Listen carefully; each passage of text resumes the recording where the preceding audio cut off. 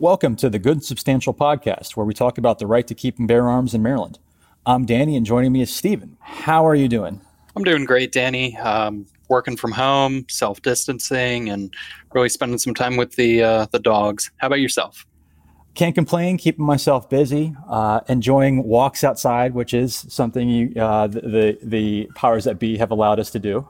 But I'm getting outside, exercise, keeping myself safe, keeping my family safe. But I think many of us are in that same boat. Joining us today, we have a very special guest, Katie. Katie is another Maryland gun owner who is very impassioned about these things as Stephen and I are, and the rights of self-defense.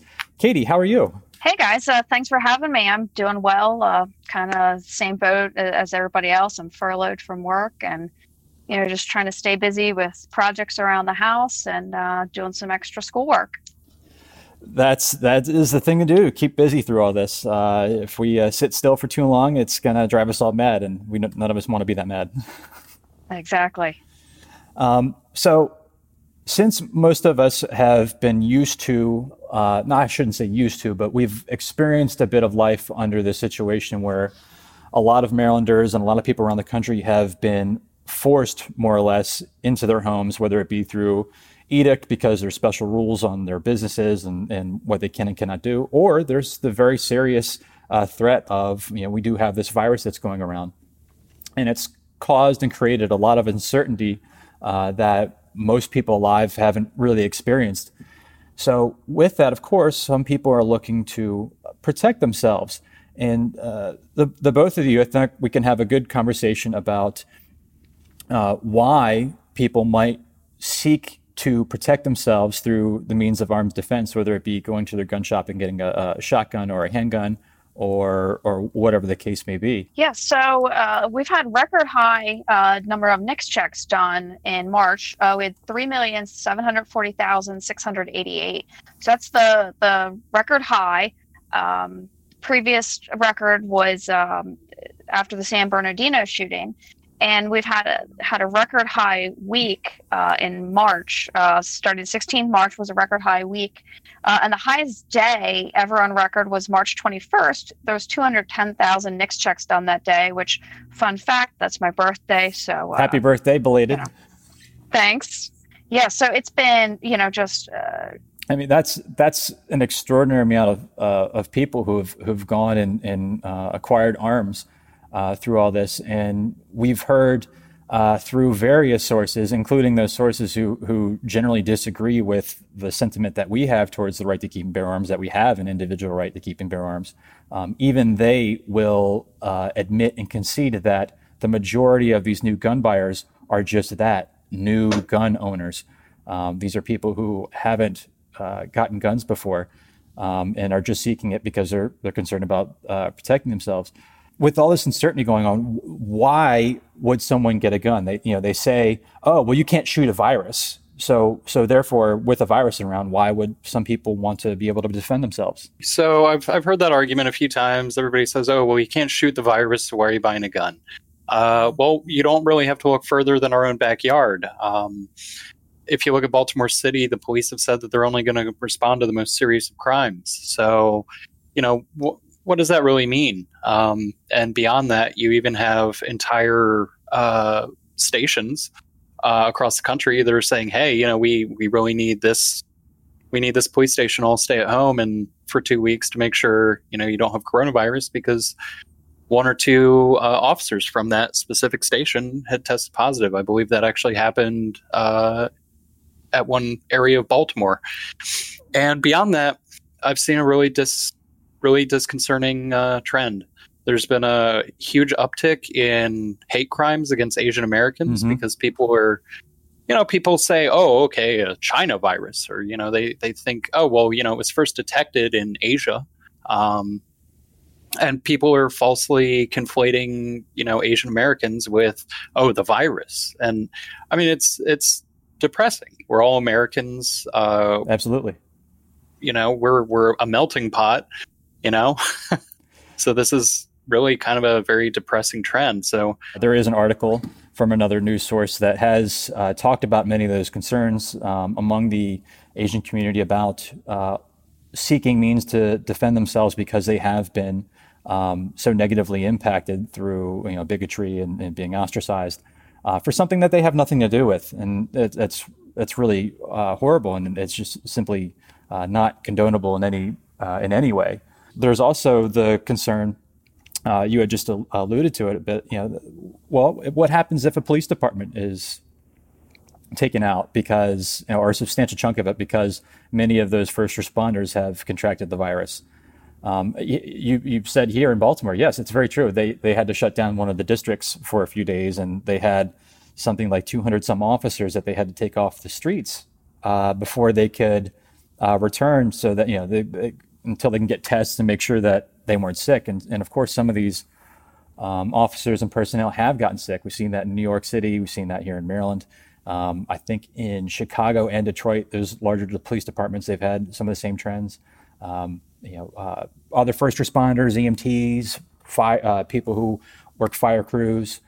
Those are all very real concerns. If you can't necessarily rely the police to come to your aid in the time that they would be normal, because we aren't in a normal time, it's not unreasonable to purchase a firearm. Katie, how is this? Have you had any concerns, any similar concerns to what we've talked about? Yeah, so luckily I live in a fairly rural area, so I'm kind of out of already kind of far away, for someone to respond. But I've heard the same things that there's just they're not responding to to calls that aren't urgent. If someone breaks into your house, they're doing telephone reporting. They're not coming out and doing any of the things they'd normally do to investigate some of these, what they consider minor crimes. And, that's just really scary to a lot of people. My husband and I, we have firearms in our house, which makes us feel a lot more comfortable with stuff like this going on. There's shortages of, we're still having a difficult time finding things like toilet paper, hand sanitizer, cleaners. Mm-hmm. And I would not be surprised, as this goes on even longer, that, people are going to start robbing other people for these essential items that, they've just not been able to get. With the unemployment, website, that, a whole disaster of people, it's been a month or more and they still don't have funds. You're going to have a lot of people getting kind of really hard up for cash for things. And unfortunately, sometimes that drives people to do things that maybe they wouldn't ordinarily do, right. And emboldens those who would. So, the people that before felt, fairly safe, are feeling, that their police department's not going to protect them. Right. And I did see there have been recent reports, particularly as, I don't mean to focus or pick on Baltimore too much. It's just, it's the greatest, example of reporting as far as these sorts of numbers go. But it had been recently reported that crime numbers overall have dropped, except for Baltimore's egregious homicide rate. But robberies and auto thefts and things of that nature have come down a bit, but home invasions have spiked. Now that the targets are all home, well, there's the trouble. So to me, that's the ultimate concern for wanting to, obviously, if you're seeking to defend your family and your home, well, that's exactly the kind of scenario that you plan for. And adding on to that, Danny, even if, say there is, God forbid, a home invasion, if you are able to contact the police while there's potentially an armed intruder with, a knife or a baseball bat, stolen gun, what have you, we mentioned earlier there were about 200 officers that had to stay home for a few days. Mm-hmm. I mean, with a reduction in force, who's to say what the response time would be like? Would that be 8 minutes? Would it be 20 minutes? There's a lot a criminal could do in that time to you and your loved ones. And I feel like a lot of people, that's resonating with them. And it's kind of motivating them to say, hey, maybe I should look into this individual right to self-defense that all these gun nuts are talking about. And all of us gun nuts. That's exactly right. It will be. We're all gun nuts. For any of those of you who are new to gun ownership, there are some very simple things you should always remember. Always keep the gun pointed in a safe direction. Always keep your finger off the trigger until you're ready to shoot. And always keep the gun unloaded until ready to use. Those rules will guide you through 99.9% of things in handling a firearm. You follow those rules and you will be safe. It's when you start breaking those rules that things could change for the worse. But so long as you follow those rules, you are going to be in good shape. So always remember those 3 big ones. So I think it's very, very true that a lot of Marylanders who've never had the urge to go buy a gun before, especially if they wanted a handgun, they go to the store and they say, "Where's your handgun qualification license?" Yeah, I have no doubt that they're probably looking at the poor gun dealer with 3 heads, wondering what's going on. And the same token, that's supposing they've been able to find a shop who is handling them more or less. Most of the shops, as far as I know, are operating in the state, but that does not mean that all the ranges and instructors are operating. I know a lot of private ranges are shut down. A lot of instructors are not in a functional role. Even the public range up in Elk Neck, for example, is shut down. That's volunteer run, so I can understand why that would be closed. And it's a very real threat. No one wants to get sick, and no one wants to get anyone else sick. So, there are going to be some realities that have to be handled and mitigated here when we're trying to mitigate everything else in regards to people getting guns. Yeah, so we know that you need HQL, and we know some instructors that are maybe doing some classes with social distancing. But as a person who just a lay person who wants to go and purchase a firearm, they don't have all the industry connections that someone like us may have. So they're told they need to go get this, and depending on which gun dealer they go to, which shop they go to, how busy that shop is, that person, there's been so many sales, and that they may not have the time to spend with that person that they normally would. So because person knows they now have to go get this HQL, well, where do they go? You call some of the big ranges that show up, when you do a Google search, and they just aren't teaching. Whereas us may personally know an instructor that's, doing some very small classes, that has access to a private space to be able to fire that one shot. A lot of these people just don't have access to that. So, they're being denied that right. And then, things like shotguns are just flying off the shelves. And then it's taking forever for shops to get restocked because, of course, it's happening across the country. Yeah, and of course, add to that, the availability of ammunition has been tenuous. It's been as rare, just about, as toilet paper, but toilet paper does seem to be coming back. Nature is healing. Toilet paper is making its way back to our shelves for us.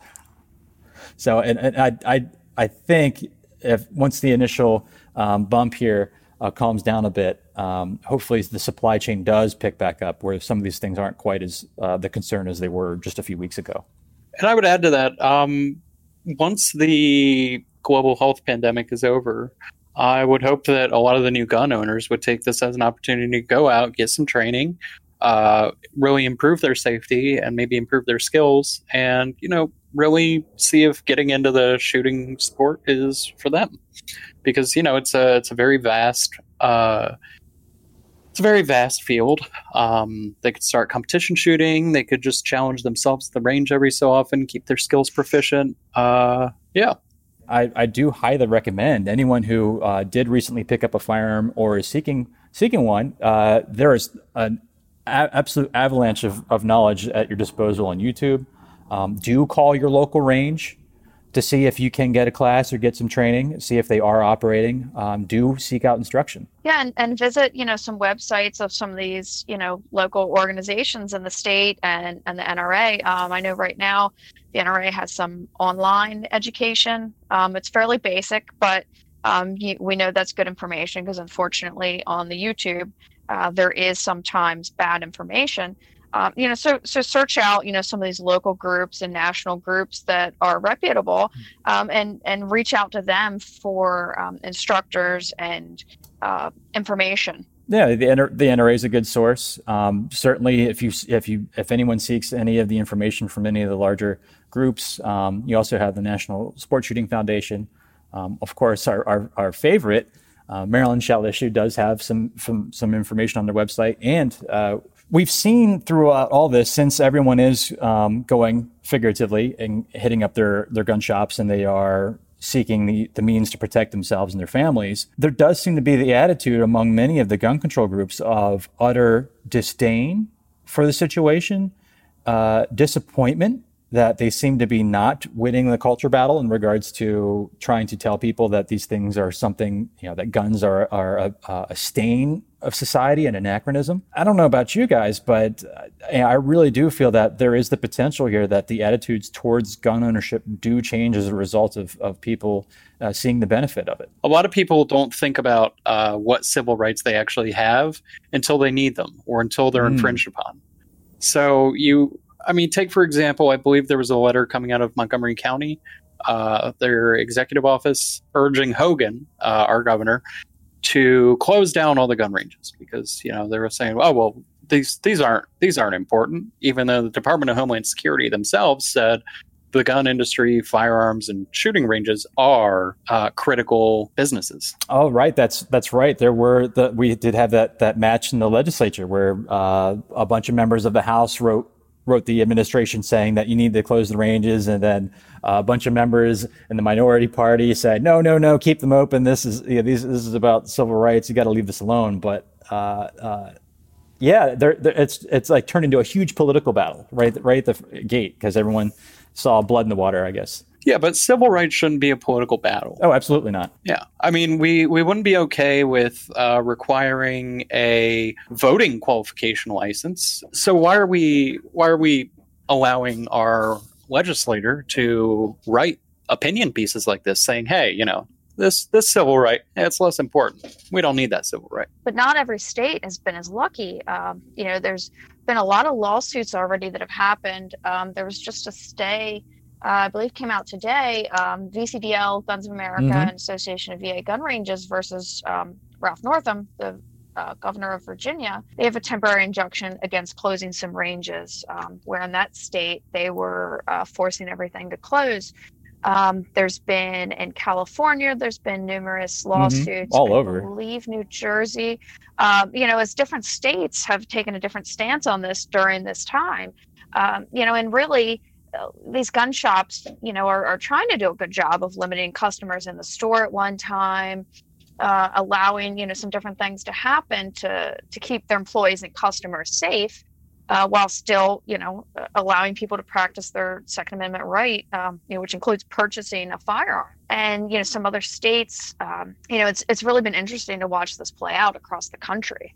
Yeah, self-defense is unquestionably essential. Yes, there were some federal guidelines that were put out that more clearly state, that the, members of the, let's say, just all-encompassing firearms-related industry are considered essential because they're providing the means for not only the people to protect themselves, but they are also providing the means for law enforcement and other agencies who are relied upon for public safety. And the people have every right to protect themselves. This is very much an essential function. Yeah, and we've got groups like Everytown.